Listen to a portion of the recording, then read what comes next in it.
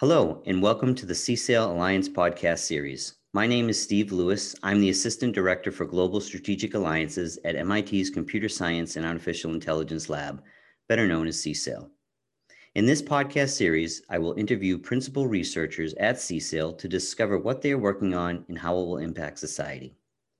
Today on our podcast, I'll be speaking to Professor Yael Kalai. Yael is a cryptographer and theoretical computer scientist who works as a senior principal researcher at Microsoft Research New England and as an adjunct professor at MIT in the Computer Science and Artificial Intelligence Lab. Yael graduated from Hebrew University of Jerusalem and worked with Adai Shamir at the Weizmann Institute of Science, earning a master's degree in 2001. She completed her PhD at MIT in 2006. Yael did postdoctoral study at Microsoft Research and the Weizmann Institute before becoming a faculty member at the Georgia Institute of Technology. She took a permanent position at Microsoft Research in 2008. Professor Kalai is known for co-inventing ring signatures, which have become a key component of numerous systems such as CryptoNote and Monero cryptocurrency. Her master's thesis, Introducing Ring Signatures, won an Outstanding Master's Thesis Award. Her MIT PhD dissertation was awarded the George M. Sproles Award for Outstanding PhD Thesis in Computer Science. Yael, thank you for joining us today. Thank you for having me. Can you explain to our listeners the focus of your research and some of your aspirations? Sure. So my research is mainly focused on the field of cryptography. It's very foundational and theoretic in nature, though I'm really interested in real world applications. So, people, I think often when you say the word cryptography, people think of just, how do you send a message securely so people can't see what's written there.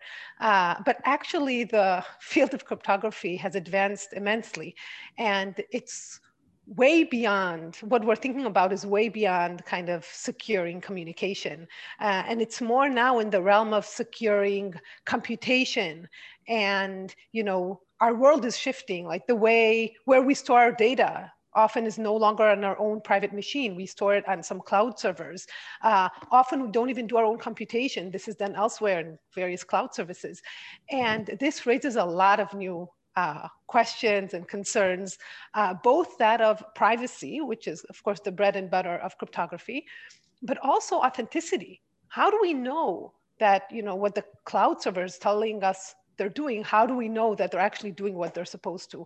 And how do we know that when we send computation somewhere, that the actual computation is that we requested is being done, and so on. And even though this question on its own does not seem related to cryptography, because it's a question of just integrity, where is privacy here? Turns out that this is very much a cryptographic question, or we solve it. We know how to solve it using cryptographic tools, I should say. So this is kind of the type of research that I'm doing. In terms of aspiration, I think the aspiration for myself and actually for my field at large is to try to, address these new challenges as they arise. And every day we have new challenges. For example, COVID-19 brought a bunch of challenges with it, much of which are cryptographic, which I've been involved in an effort here at MIT, which is led by Professor Ran Rivest and Danny Weitzner. And so challenges come to us every day, and my aspiration is that we'll be able to address it. And as I said, my focus is theoretical, but my goal or my aspiration is to address these questions by modeling them truth to reality. You want the modeling to be correct. You want to ask the correct questions. And then, my solution are typically kind of the most fundamental one, and the hope is that people will make them more efficient and optimize and so on and so forth. I see. So getting to the question of how do we know, does that beg the need for these proofs, for example? So can you explain at a high level the difference between interactive proofs versus classical proofs, and our proofs, what is the answer to how we know? Good, good, good. So proofs, yeah. So actually the concept of a proof really evolved in the last, I don't know, 30 years or so. Those who are not in my field, typically when, we think of proofs, you think of just a written, what you did in calculus, I don't know, in high school, where you just write, this implies this, implies this, and it's just a sheet of paper with kind of axioms and implications. And this is the way actually people thought about proofs for thousands of years. But in crypto, we view proofs in a different way. And because this classic way of thinking of proofs tend to be very rigid and not very powerful. So in cryptography, for example, speaking of zero knowledge proof, so in the 80s, Shafi Goldwasser MIT and Silvio Micali from MIT and Rakoff, they were interested in what's called zero knowledge proofs. It's nothing to do with interaction or anything. At that point, we only had classical proofs. But what they wanted is they wanted proofs to reveal no information. You prove something, so I can prove to you, let's say that these two pens are identical, are different, but I don't want to tell you why they're different. From your eyes, they're identical. I see a difference. I want to convince you that they're different, but I don't want you to know where the difference lies. Mm-hmm. And the truth is, we don't know how to do that using a classical proof. That's just, not only we don't know, it's impossible. Because any kind of proof that's written, you see it's some information that you can kind of carry that is it's a certificate showing that something is different between these two pens. So this is a test that's impossible using classical proof. And that's what led them to define the notion of interactive proofs. Turns out that with interactive proofs, it is possible. Okay, so the idea of so what is interactive proof? It's a process between you and me. So for example, going back to my two pens, mm-hmm. I can tell you, look, I know they're different. Don't want to tell you why. Okay, I tell you, my left is A, my right is B. Now I give you the two pens. You switch the order, don't switch the order, I'm blindfolded, I can't see. Then you give me the two pens, and I can tell you which is A and which is B. If we succeed in this experiment many times, you're convinced that there's a difference, but you have no idea what the difference is because you knew if you switched or not. So by me telling you if you switched or not, you didn't gain any additional information. So this is kind of so what they noticed is that the interactive proofs, when we interact with each other, so I give you the pens, you change, you don't change, you give me back the pen, it's some kind of interactive process. It allows for zero knowledge. It allows to give zero knowledge. But later, what was also noticed is that this is a much more powerful proof system. Namely, that we can actually prove, make proofs much more succinct, much shorter, much more easily verifiable. So it gives you two things. It gives you, hides, zero knowledge, or it hides information, what cryptography is very good at doing. But the other thing it's doing, which is not often thought of as a cryptographic thing, is it allows for much more efficient verification. So if before to argue, to give you a proof of something, you would need to read, 100 pages, now you need to read very, very little kind of communication, but you need to interact very, very efficiently. So it's been proven very useful, this idea of interactive proofs. And would you say this is useful for cryptocurrency, for IoT devices like smartwatches? It's useful in many, many applications. Cryptocurrencies are definitely one of them. As we talked about, the world evolving and changing. This is, again, one place where cryptography kind of plays a significant role.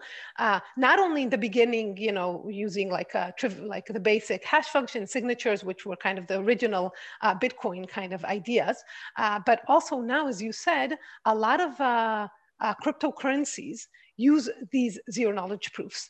And why they're so useful there is because they want to ensure that things are private. So the problem with these cryptocurrencies is that they're public ledgers. And these public ledgers stores all our transactions. And that's how it works. That's kind of what cryptocurrencies are. It's a public ledger that stores the transactions. The problem is it stores the transaction. Where you pay and who you pay to is supposed people really care about that part being secret. It's, you know, you don't want to post in a public ledger. But using cryptocurrencies, that's what's done. It's posted on a public ledger. Now, people can say, okay, it's not really public because you're not associated with your name, you're associated with some public key. So nobody knows that Steve you know, is the holder of this public key. But these things, it's anonymized. But we all know that, that this anonymization, say the word right, is not really hides, because you can trace information. So for example, if I know, okay, this public key bought, you know, I don't know, went to the drugstore next to your house, and then this public key also, you know, paid for a soccer team which your son goes to, and I also, eventually I know it's you. And then I'll be able to trace all the other things you did, you know, you paid. And of course you can generate many public keys, so maybe to hide, but usually, you know, it's a very difficult thing, and often we can de-anonymize.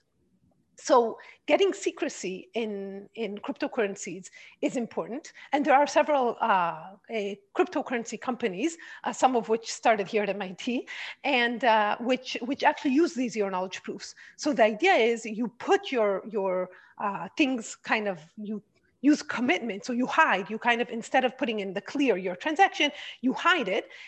But you also add kind of a zero knowledge proof that this is a valid transaction and, you know, that things are good. But I want to say another thing beyond hiding and zero knowledge, adding these succinct proofs, even if you don't care about privacy, helps a lot in efficiency. So currently the way, for example, Bitcoin works is when you know, if you want to pay me with your Bitcoin, you tell me, okay, I'm going to pay you with this. You see this Bitcoin up there? It's mine. I'm going to give you a Bitcoin. And it's with some number. This is my Bitcoin. Now, how do I know that it's a valid Bitcoin? So I need to say, you tell me, oh, I got it from Bob. Okay, so I go to Bob, I check you know, did Bob give him? And was this not double spent? Maybe it was double spent. So I need to check. Now, where did Bob get it? How do I know that? So I need, from Charlie. Okay. So I need to go all the way kind of to Genesis, to make sure that it's valid. This does not scale. And everybody needs to verify. Every time people need to verify. So instead, if I just add a little certificate, like a succinct proof that, you know, that this is a good proof, then that's it. So that's what's done. I just want to say one more thing, which, you know, it's interesting because you said, I started by saying classical proofs are too long. And the nice thing, we can do an interactive proof. And now I'm saying this interactive proof is great. You can put it on the chain or on, you know, on the blockchain. But at this point, I think our listeners, and maybe you, Steve, as well, should be like, wait, who are you interacting with? It's a chain. So you're putting a proof, but you talk about interactive proof, and this is just a chain. Where's the interaction going? And the answer to that question is actually, we make the interactive using cryptography. And this is where kind of the missing piece is. Using cryptography, we can make this interactive proofs non-interactive. We can go back to the original kind of non-interactive proofs at a price. And the price is that our guarantee is that only a computationally bounded cheating prover cannot cheat. So you can think of it, the only way you can cheat is by solving a really, really hard mathematical problem. So solving factoring, you know, you can factor two really large numbers, which is believed to be really, really hard, or something like that. So essentially, at the end of the day, we have succinct, very short, non-interactive proofs, but the guarantee is only against computationally bounded cheating provers. Whereas traditional proofs, the guarantee is just a false proof doesn't exist. It's not about hard to find. Here, false proofs for false statements do exist. They're just impossible. From our perspective, from real world perspective, quote unquote, impossible to find. But they do exist. And do you believe that that has been the most innovative thing to happen with cryptography in the last decade? So I definitely think this is one of the pillars. I'm super excited about this direction, and it's wonderful to see how industry is excited as well. We've had, you know, conferences, workshops around this where, you know, we had such a wide range of participants, from academics, pure kind of basic researchers like myself, and bankers that want to use these ideas in their banking infrastructure. So this is definitely one of the pillars, but I would not say the only one. For example, one of the huge successes of cryptography in the last decade, which probably started a decade ago, is the notion of fully homomorphic encryption. And what it does, it allows us to encrypt a message, but then allows us to do computation on this message underneath the encryption. So we can compute on it without actually knowing anything about the computation itself. And this has been a very successful, huge line of work. Started actually with a student, work of a student, Craig Gentry, who was then a student at Stanford. Now he's involved with cryptocurrencies. So that's been there's a huge line of work. One of done a major participant in this kind of major player is Professor Vinod Venkathanathan here from MIT, who's done a lot of work and has been pushing it. Also Shafi Goldwasser, Professor Shafi Goldwasser as well from MIT. They've been pushing it kind of forward quite a bit. And, it's very useful, for example, for healthcare, where we really are concerned about our data, but we want to do some statistics and learn information without, so you want to do things under the hood of an encryption scheme. So that's another one. And maybe the new kid in the block now, there's a huge kind of excitement now in the crypto community, is we have kind of a really great breakthrough results on the problem of obfuscation, which is how do you take a program and make it completely unintelligible so people can't reverse engineer or learn things, but can still run the program. So this is called program obfuscation.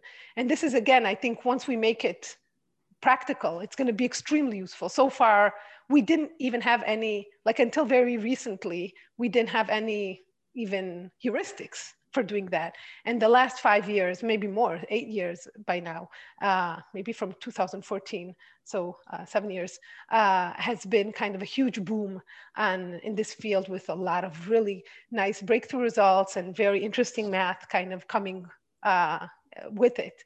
So that's also very exciting. And there's a lot more, of course. That would be exciting. I think that the application would be for protecting, intellectual property, right? Exactly. For software programs, so that, Exactly. Can you tell us what excites you most about your research in your field? The problems we solve are very kind of nice and, well-dressed and look very beautiful. But at the end of the day, what we're actually solving are fundamental math questions. At the end of the day, you sit with a math problem, try to solve it. We reduce it or we model it as a math problem that we at the end of the day try to solve. I really enjoy basic math, and I love solving this problem, especially because there's a reason to solve them. They're not just, math for the sake of math.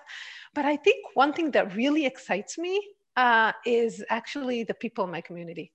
I think, the community of theoretical cryptography is a great community. We have awesome people, and we're very collaborative. We work a lot together, and it's just really, really fun.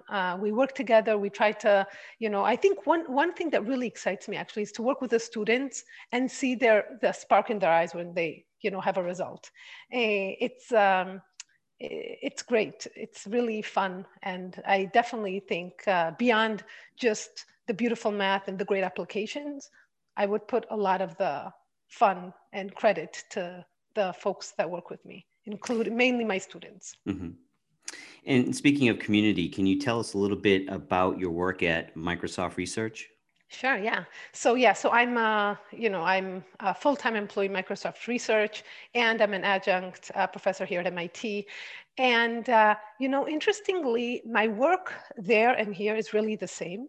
At the end of the day, my work is to advance the state of the art and try to have an impact. Like all of us, we all do kind of the same work, just different angles to it. I find it really, really remarkable how this engagement between MIT and MSR, Microsoft Research, is going so well. I think it's really, really valued by both places, which is really great for me. It makes me very happy. I think Microsoft Research values the fact that I'm an adjunct at MIT. It values the collaboration. It values our connection. And, when I started, I was worried that, Microsoft Research will not be happy that I'm spending a lot of time at MIT, or, like that MIT is taking me away from Microsoft or anything like that, or worried vice versa with MIT that, but actually I feel like it's just a win-win. I think, and I think both institutions view it that way. I think Microsoft is very excited about the collaboration. They're happy, to have our students at MIT being exposed to Microsoft and learn about Microsoft. They're happy with me teaching at MIT. And it's just been, really great. Our students here at MIT used to a year ago to come down the street and visit us at Microsoft all the time. Not only the students, also, the faculty from MIT, and actually elsewhere also in the neighborhood and outside the neighborhood for long-term visitors. So we've been having actually, with MIT in particular though, a very good collaboration, co-organized seminars and workshops and crypto days and so on. So I feel like this collaboration between Microsoft and MIT has been wonderful. And as I said, in terms of my personal work, there's not that much difference. I do the same thing beyond just, just specific things like hiring there, committees here, students here, but beyond kind of just bureaucracy type work, my basic work, the work I'm excited about most, is done in both. It's kind of the same work, which is just to advance the state of the art. I see. Can you talk a little bit about what you've been doing with Ron Rivest and COVID-19 and I assume it has to do with contact tracing and So this is exactly. So this is a big initiative, not just, it's led by Danny and Ron Rivest, but it's actually a big initiative with many people involved.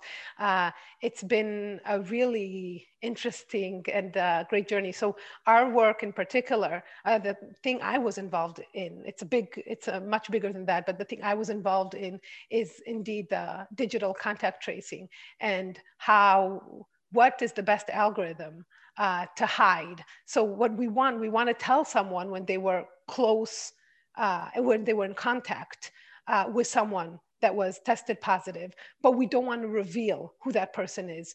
And doing it both digitally, which is what we're trying to do. It's an automated contact tracing, and even manually actually is a challenging thing because I want to tell you, you were in contact. Now, it'd be good for you to know, for example, a little bit when you were in contact, like yesterday. But if you just met one person yesterday, then you may actually know who you were in contact, who the positive person was. So it's a challenge to try to do it in a way that hides information. And digitally becomes much, much harder because, for example, if you know exactly when you were in contact, then it's, you may get a lot of information about the person. If it's exactly at 2 p.m. yesterday when I was sitting in a cafe with my friend, you may know who the positive person was. But even more than that, a much bigger problem, how do we know who you were in contact with? The reason the way we do it is we have your device, your cell phone in particular, send little, what we call chirps around. And then when you tell us, I was tested positive, we tell everyone, listen, these chirps that you heard, that people hear chirps all the time. That's kind of our idea. These chirps that you heard is from someone who tested positive. Now, the basic thing you want to ensure is that chirps that people hear are not traceable. They don't know it's the same person. If you walk around with the same chirp all the time, so maybe not saying Steve, Steve, Steve, because that would, but whatever, just a chirp with random numbers, but it's the same number all the time. Again, I'll be able to trace you. Now I see the same person walking around. I see him going to MIT in the morning. I see them go. I'll know it's you, right? It's this kind of anonymization, which does not work because we can trace. So we don't want to have the same chirps. These chirps need to be kind of changing all the time. But how do you do it in a private manner and so on? There is some challenges to that. And here in this project, what was new to me, which is something I haven't dealt with before, I think mainly due to the theoretical nature of my work, is it's not just a technical problem. There's a psychological problem. So when you tell people you should use this, it needs to be simple enough for them to understand what they're using. It needs to be, for example, are you allowed to use location data? What if we use it completely privately? Like there's no way the cell phone will ever kind of reveal any location data. Is that okay? Turns out that Apple and Google are like, no way, we don't want to use it because it's bad publicity. Even if you ensure to us that nothing is going to be leaked, we don't want to use it. We don't want to tell people that we're using their location data. These kind of things were things that I'm not used to, are not constraints that I'm used to thinking about. I'm like, okay, if it doesn't leak, it doesn't leak. But even that is a problem, because now you can say, okay, it doesn't leak. You're using it in a way that doesn't leak. Maybe someone else will use it in a way that will leak in a different context. So what we're saving, it's kind of a bigger problem than just doing the contact tracing itself, like putting in perspective and how people think about it and how Apple and Google think about it, the publicity that they get from it. Like a lot of things came into play while working on these things, which are things that I'm not used to thinking about. It was really fun. Yeah. And also the collaboration between, policy people and technical people and just, health work people, contact tracers. I just, a whole kind of new collaboration, very diverse set of people was really interesting. Yeah, it seems like it's a hard social engineering problem to solve, right? Versus a technical or software engineering problem to solve. Exactly, precisely. Excellent. Well, Yael, thank you very much for your time today. It was fascinating. It was great to talk to you. And we hope you continue your great research at Microsoft, and we'll see you around CSAIL when we get back on campus. Yes, thank you so much. Have a great day. Have a great day. Bye. Bye.